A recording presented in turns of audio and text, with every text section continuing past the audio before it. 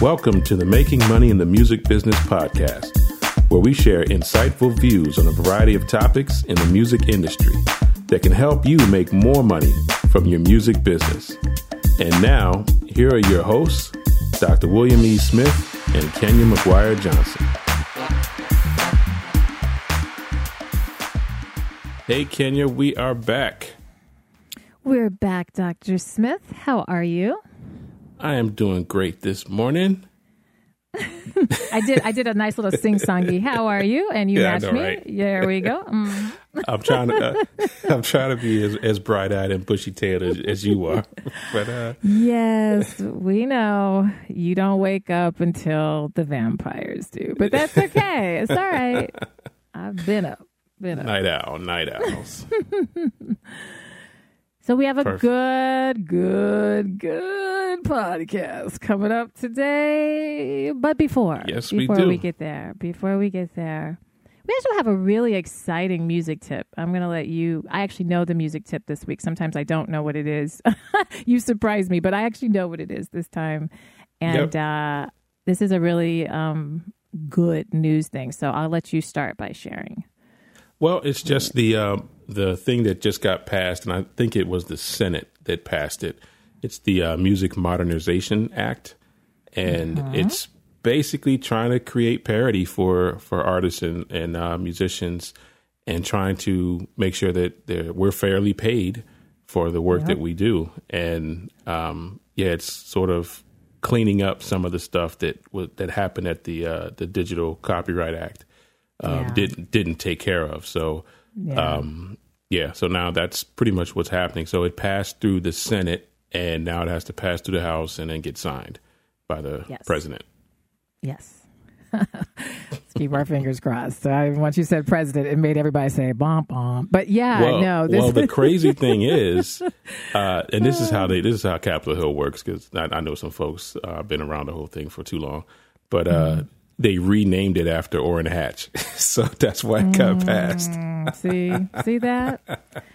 Oh, Lord. But just for the artists, those of you who are tuning in and who are artists and kind of trying to understand, I would definitely look it up. Honestly, you could put Music Modernization Act. Just Google that. It's going to pop up just so you can learn just a little bit more of the details. But if you have your music currently being streamed and so forth, especially as an independent artist, you're seeing your little 0.000 amount of money for each stream. And, obviously that just seems incredibly unfair. And so they're trying to increase the revenues in the streaming and make it so that you could actually maybe make another song after maybe you can get paid for one so that you can make another. Right.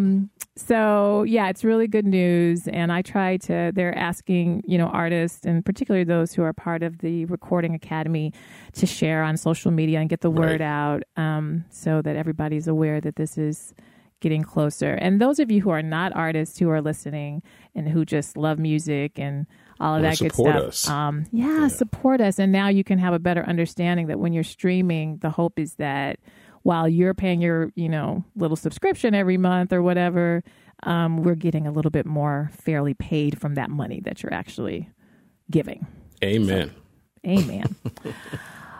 All right. It's my turn. Your turn. I'm excited. I just love what we do on this podcast because we bring some phenomenal people. And today is yet another phenomenal person. And I have the honor of I've met this person, I think it's been about 3 or so years ago. I'm a huge fan of his music and the group that he is with. I'm just going to introduce him and bring him on. Mr. Claude McKnight. How are you? I'm great. How are you guys doing? Fantastic. Good. Fantastic indeed. So what I typically do is I always like our guests to kind of tell their story. But before I let you do that, I usually have some little anecdote.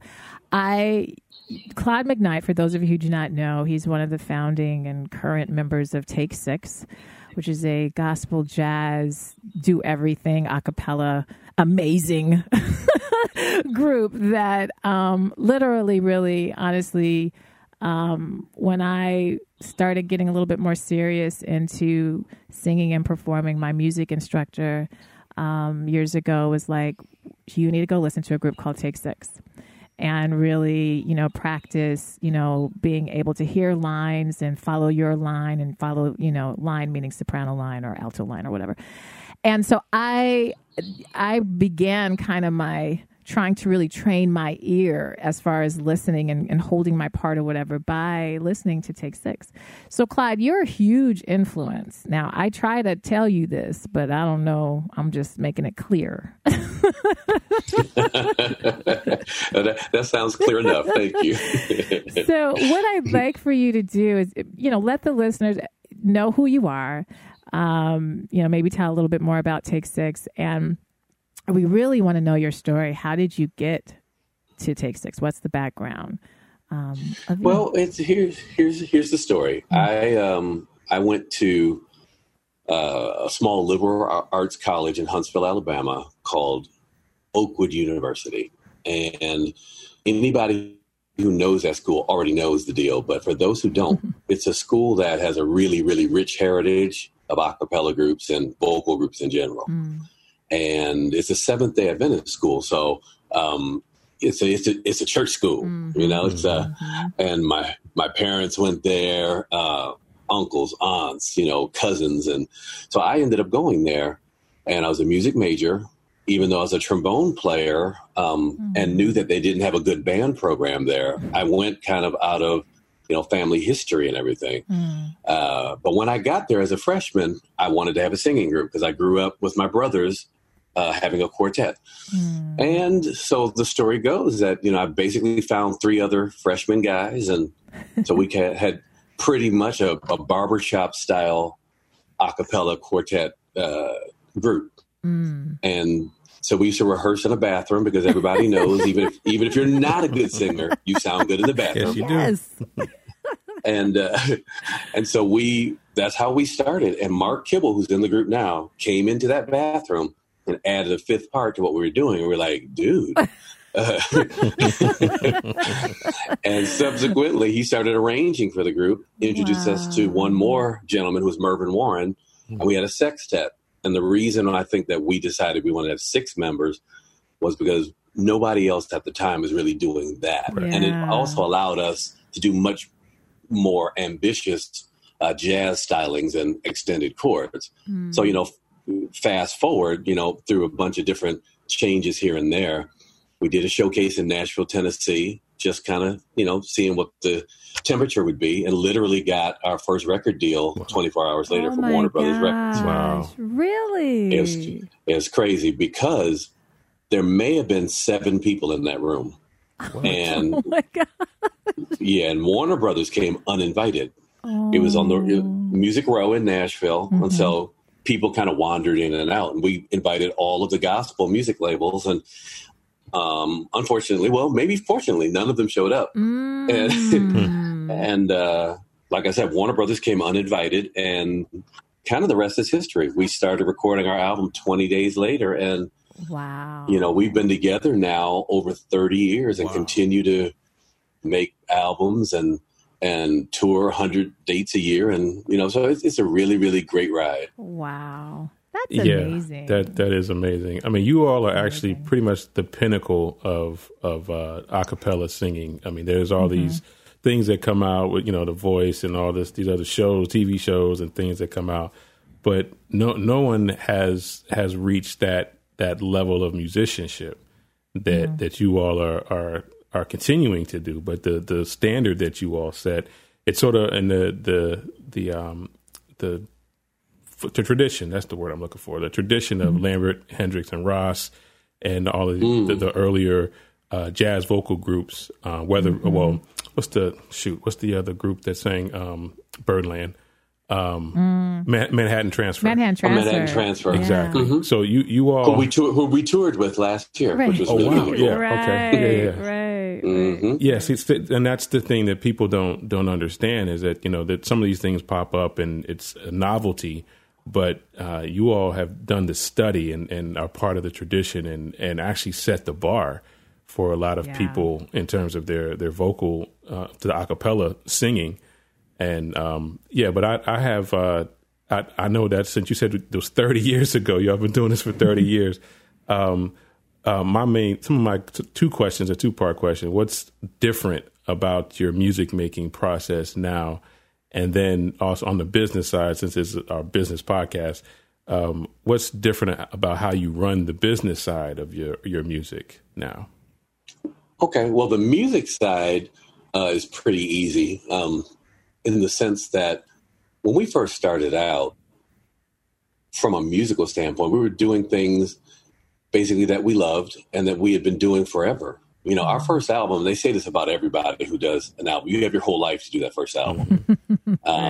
So typically, you know, hopefully you've really curated songs that are really, really strong songs, and you've been out performing them. So you kind of know what works. Right. After that, you know, it's kind of the wild, wild west. Now you're trying to learn how to navigate this business and how to put an album out 9 months later or whatever, you know? So, and that's why a lot of times you have that sophomore slump, or just whatever happens, or you never hear from a group or an artist again, because, you know, it's hard to recreate that, especially if you've been successful from the beginning. Right. So that's kind of what we were able to do, is continue being as creative as possible. And that's what we always talk to, especially young artists. You know, just because you have gotten some modicum of success or whatever, it doesn't mean that it's over in the sense of I've reached the mountaintop. No, you got to keep on plugging and, you know, try to keep the fans that you have, but, you know, branch out, be bold, you know, be creative in the way that people are like, wow, I didn't expect that, but from them, oh yeah, you know, so that's what we've always tried to do. Yep. Now, the business side of things, it's changed exponentially. I mean, from 30 years ago, you know, just to give some perspective. So our album came out literally on vinyl, cassette, and CD, you know, so it was, you know, all those forms that a generation or two of kids have never even heard of or seen. You know, what is a cassette, right? Right. You know, and I think that what has happened now, of course, is because the world is a much smaller place with social media and technology in general. Just because you've been in this business for a long time doesn't mean that you shouldn't adopt or adapt to the latest abilities as far as technology is concerned. So we've had to embrace that, and because you got to feed people. Yeah. You know, there's actually too much out there, and so people's listening habits are pretty much formed by what you can get in front of them, and then you hope that word of mouth and of course, hopefully, excellence will win out, because otherwise, people are going to sleep on it. Yep. And it doesn't matter how good you've been in the past. You have to be excellent now. And so I could go on a tangent on that, because well, we don't mind, because that excellence piece, it's interesting that you say that you have to be excellent, because I feel like sometimes, you know, when we're listening to mainstream or commercial, there's such a lack of excellence to me in so many ways. And so when you say that, I guess, what do you mean by that? You have to. Well, you know, that's an interesting question, because I think excellence comes in various forms as well. So don't get me wrong. I think that from an artist perspective, excellence is really about tapping into what is genuine about you, what is authentic about you, and then push the boundaries musically, lyrically, rhythmically, all of those things, so that you're not just retreading something that has happened before, you know? And then even with all of that, there's no guarantee that it's going to gain any traction. And that's always been the case, not just now. You know, you have to have something to say. There has to be a convergence of events. Perhaps there's something that's going on in the culture that you just tapped into, and so it's lightning in a bottle, that kind of thing. But the other part of that excellence piece to me is, if this might be a little heretical, but I think that what technology has done and what the preponderance of music out there has done is it has shown that there are a lot of people who don't actually deserve to be in the music business. Right. And that's not a stab or a slap on anybody. What it's saying is just because you have a computer with music software and whatnot doesn't make you an artist. Right. It doesn't make you somebody who actually deserves to be listened to. So how do I follow what I just set up with something a little more pleasing? Mm-hmm. Well, keep plugging at it. Keep plugging at it so that you can be good. You can be great. You can be excellent. Don't rest on your laurels. Don't think just, again, because you have the technology that you deserve that shot, because you don't. Right. Painters don't start painting by numbers and say, well, I got this painting done. I deserve $100,000 for this. Right. No. Right. So it's the same principle in music. Just because you have the tools doesn't mean that anybody should be buying your stuff or should be checking you out. You got to be really, really, really good. Yeah. Yeah.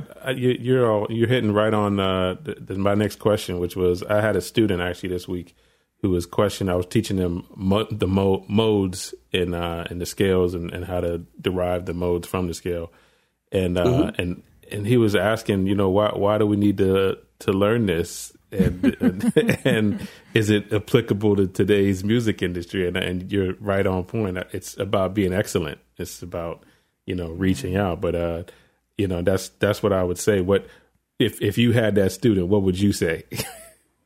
Wow. Yeah. I mean, you're giving me goosebumps right now in the sense that, well, the reason why, let me relate something that's going on for me in my personal life. So I bought a guitar about 2 weeks ago, and I've never been a guitar player, but this is something that I think I really want to learn. And so sitting around, I'm looking on YouTube and learning chords and lessons and all manner of stuff. And I've talked to a few people here and there, and everybody's approach to playing guitar or learning guitar is different. And some people say, well, just start learning songs, just figure out how to get from this chord to this chord to this chord. And there's something in my spirit as I'm hearing that almost makes me rebel, because if I just learned by rote how to do certain things, I don't really have a foundation of what the guitar really is and how to make it mine, how to navigate through the chords and the scales and the modes and everything. Now, will I ever use any and all of that? Maybe not.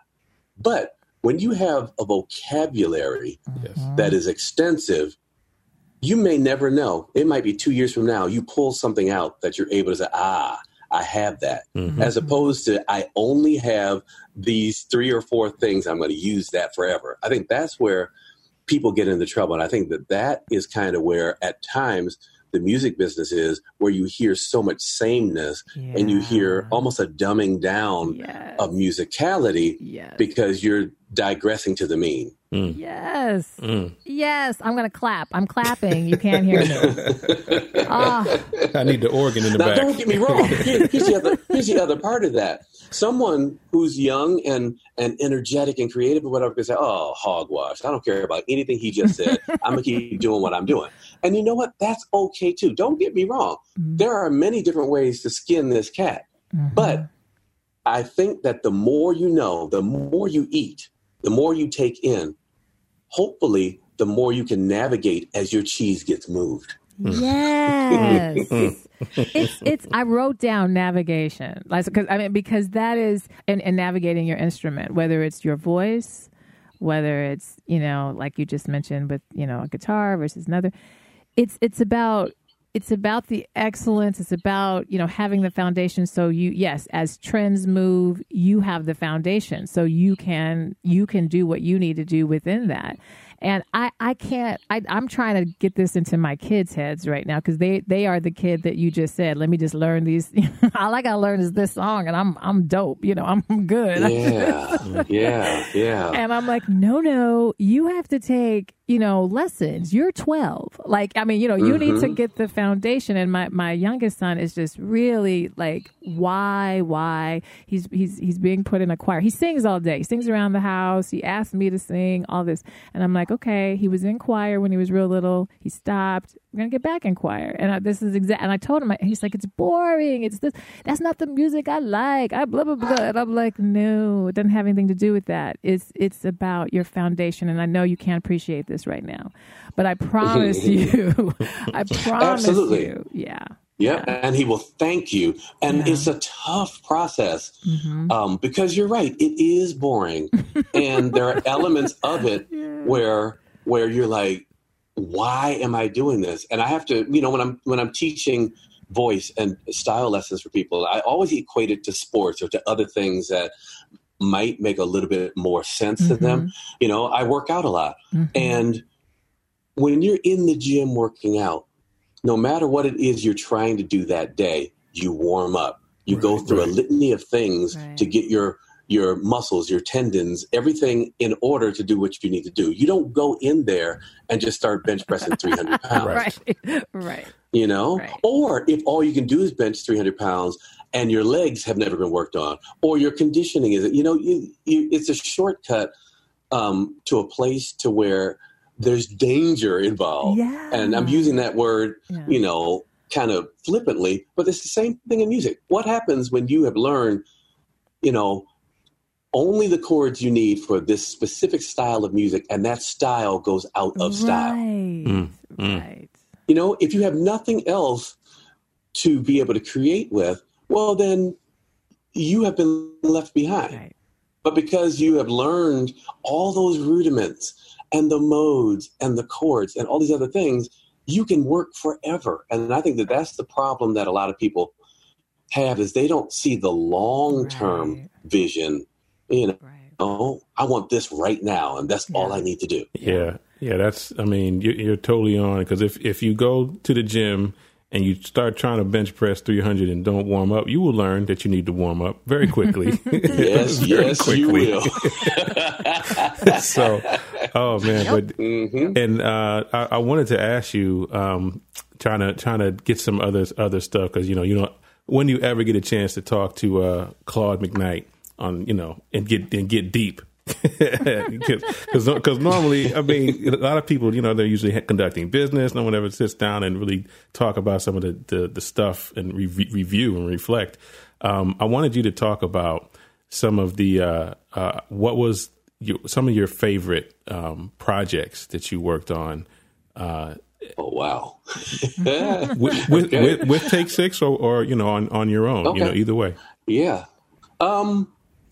Where do I start? So we've recorded on 2 of Quincy Jones's projects, right? And those were both amazing, especially the first one, because we had met him quite a few times before we recorded, so we were already friends. And what we learned in recording with Quincy is something that I share with people all the time. You can't be in this business for 60 years plus unless you are able to get out of people more than they knew they could do. Yeah. And that's what Quincy, working with him, was like that, where we always considered ourselves deep and creative and, we're Take Six. And then here comes somebody who's like, hey, have you thought about doing it this way? Hey, let's do a little less of this, add this and whatnot. We're like, what? And then you listen to it and you're like, oh my goodness, he has such a command of what he wants and can get it out of you without beating you over the head. So Quincy's right at the top of that. Now let me fast forward to just a few months ago. We were in the studio here in LA with Dr. Dre. And when I kid you not, those sessions are right up at the top of what we've ever done in this 30 years as well. Wow. Okay, so you got to explain that. I don't know if you're allowed to at this point, but can you give us just a nugget? Yeah, that was a big drop. Yeah. Let me tell you how it came about. So we were in Hawaii at the Blue Note Jazz Club there, and Dre happened to be in Hawaii as well. He has a place in the studio there and whatnot. So we have a mutual friend who works for him who brought Dre to the show. So he came to our show, and then we do 2 shows at night. So the second one is over, around 11:30, 12 o'clock or so. Mm-hmm. After the show, we go to his studio. Oh my gosh. and just vibe with him just because, so literally until about 4 o'clock in the morning after doing 2 shows. Oh my God. And then we had to leave the next day. So, fast forward a few months past that, I guess in the vibing session, it was like, yeah, okay, I'm going to work with these cats. So we listened to a bunch of tracks, and then he decided the 3 we're going to work on. And my. Oh, and again, that's what I'm talking about. When you have the ability to grab things from what people would think are places that wouldn't go together, or try to marry styles that could be really hard to navigate through. When you have a vocabulary and an ability to be able to corral all of that, like Dre does, like Quincy does, like David Foster does, like all of those people, then you're able to see a bigger picture. And that's what Dre was able to do. And it was awesome. to this moment, I'm like, wow. And that's because it's stuff that we never would have thought of ourselves. Yeah. I think that point you made about Quincy and now then also about Dre, Dr. Dre, is, to me, that is, yes, the goosebump feelings when you can work with a producer or musicians that pull something better out of you that you were unaware of. and think about what you just said. Music is supposed to be about goosebumps. Right. They actually just, there's been a recent article kind of going around social media about that. And about why people get goosebumps and, creativity and music and, how spiritual that is, that the body responds like that to it. No, I think that's, that's, I know for me as a musician, when I can work with another musician that not only shows up, great within whatever space they do, either as a producer, but allows me to be me. And then better than what I knew I could be. It's like, oh, I got that.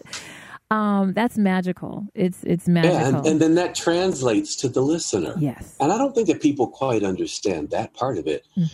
That's through authenticity. That's through being genuine. Right. That's through being yourself. Not being molded into something that is perfectly placed. But no. Right. Sometimes it's about the warts. Sometimes it's about the fact that person didn't make that note quite, Sometimes it's about you hear the pathos or the crying in somebody's voice and their spirit because of what they're singing or what they're going through. Yeah. So goosebumps come in all kinds of different ways. And I think that people don't quite understand because, again, everything comes back down to how much do you have in your foundation that you can pull out when it's time. Right.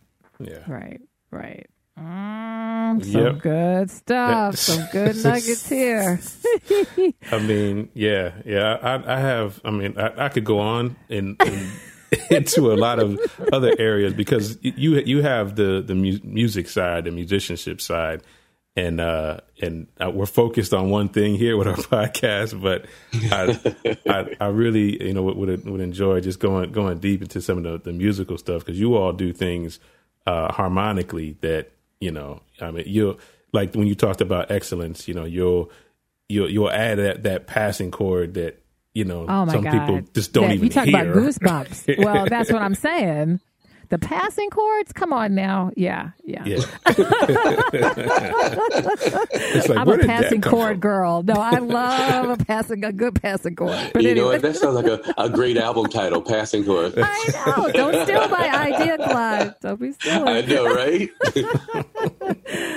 I'm sorry, Will. Go ahead. Yes. No, because I just started thinking about their music, and I'm like, oh my God, right. And one of my questions. I mean, you have talked about this a little bit, but one of the things I do with other artists, and in addition to performing myself, I do coaching and really I'm trying to help with artist development and getting artists to understand the music industry, but also understand the importance of developing their craft, but also of developing their mindset, all of that, of how you in your navigation of this industry. It can't just be that you just learn, the rules or the information. There's a mindset that you have to gain too.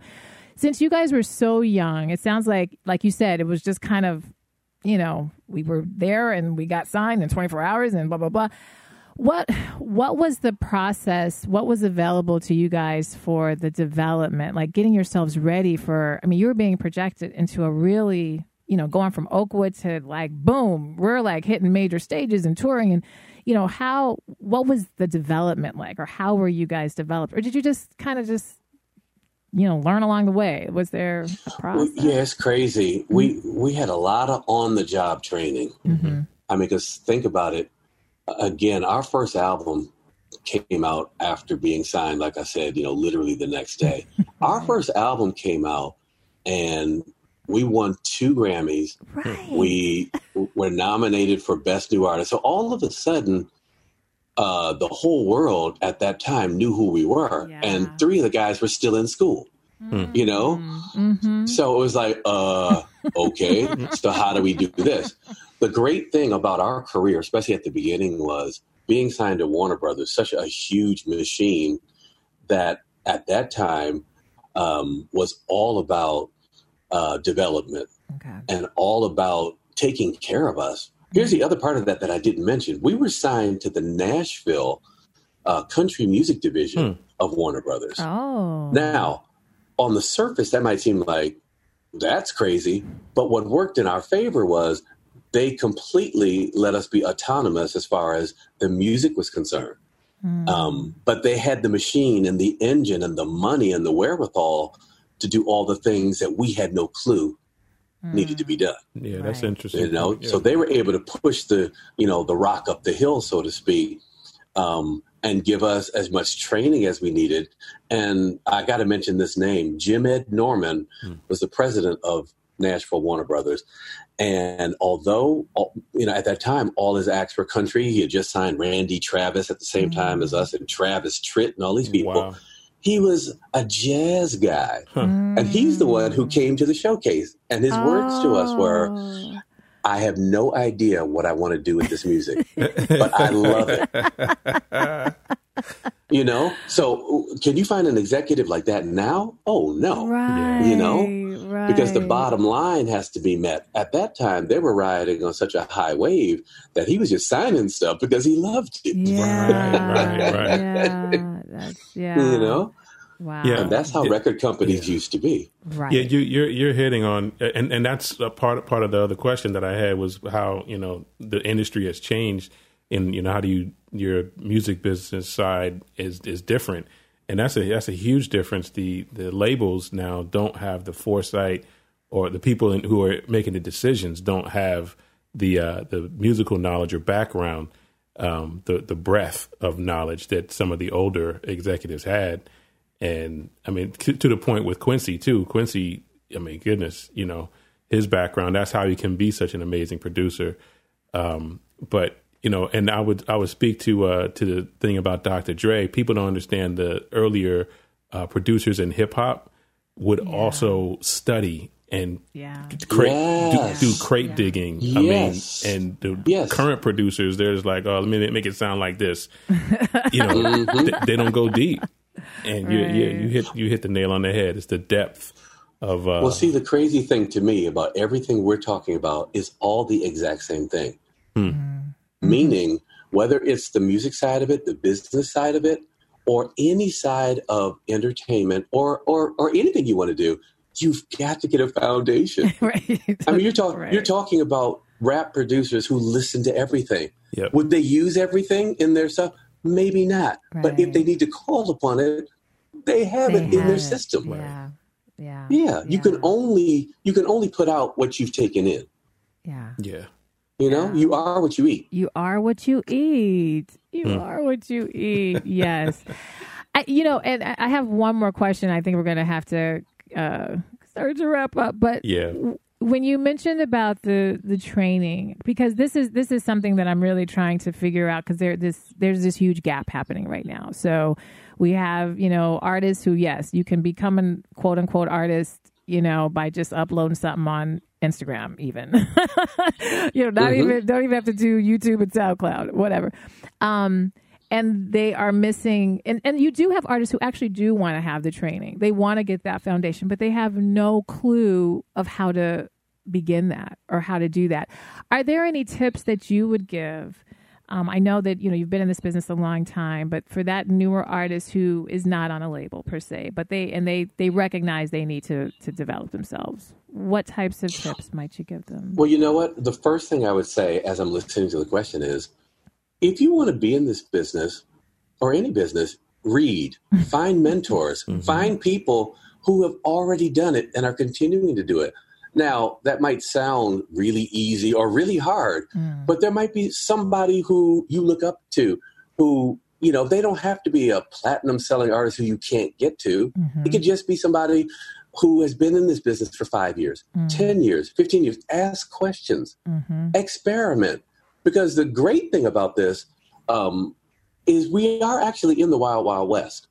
So there is no one way to make this happen. But why not reach out to people who are having some kind of success or have had some kind of success to ask, hey, how did you do this? What would you think about this? Hey, listen to my music even.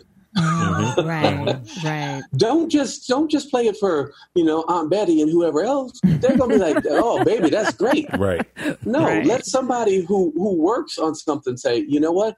It's engineered poorly. Yeah. Or, why would you do that song form or whatever? Or have you thought about this or that?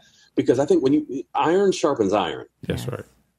I think that the more you can ask questions and the more you can find people who have already been in this business, I believe wholeheartedly in mentorship. I really, really do. And that doesn't have to be something that is long and drawn out. If you want to be in this business, hang around people who are in the business. Right. Ask questions. Right. And don't be afraid of the answers. Because, I think I think a lot of people they're afraid they're going to get, told, like what you just said, the engineering is, needs to be improved or whatever. And it's like, oh, I suck. It's like, no, it's just trying to help you. And I do think in this world right now where we get these false positives on social media, where we get these it's just because I blew a gum bubble good. I mean, it's like these things. It's like, see, I'm affirmed. So the moment that somebody says something that, is constructive, maybe it's criticism, but it's constructive.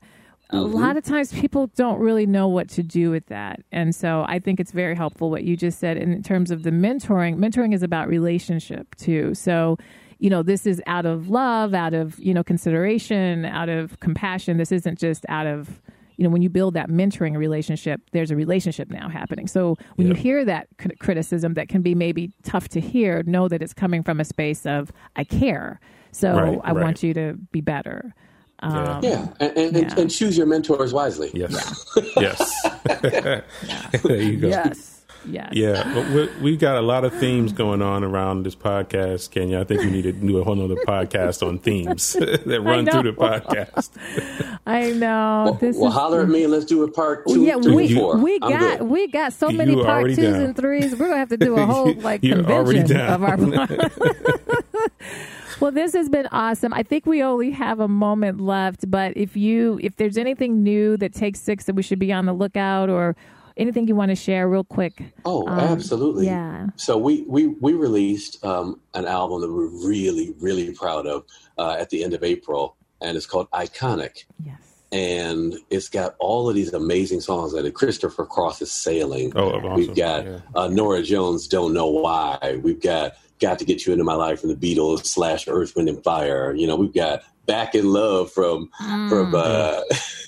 Jeffrey Osborne and LTD. You know, so it's an album, and in fact, it's the first album in many years that I can listen to every song all the way through. Wow. I love it. I have it, so I have pretty much everything you guys have done. But yes, thank you for sharing that because it's iconic. It's a great title. And for our listeners, just to let you know, when you listen to a Take Six album or anything done by any member from Take Six, what you're going to be listening to is creativity, and it's like it's something. It's not the way that somebody else did it. It's like you said, an authentic way of delivering something different, and. And I already know that I haven't heard it yet. I'm going to actually, after this podcast, I'm going to go give it a listen. But just got to hear those passing chords. Yeah. And on that note, let me share this with you guys. What I would say to every musician, young, old, in the game forever, just getting in, is what you really want is you want either people to really love you or hate your work. Right. You don't want to be somewhere in the middle. Right. You don't want to, and a lot of times people are in the middle when they're trying to please everybody or they're trying to do what everybody else is doing. No, be uniquely you. Take Six. We've always been Take Six. And there's some people like, nah, I don't really like that.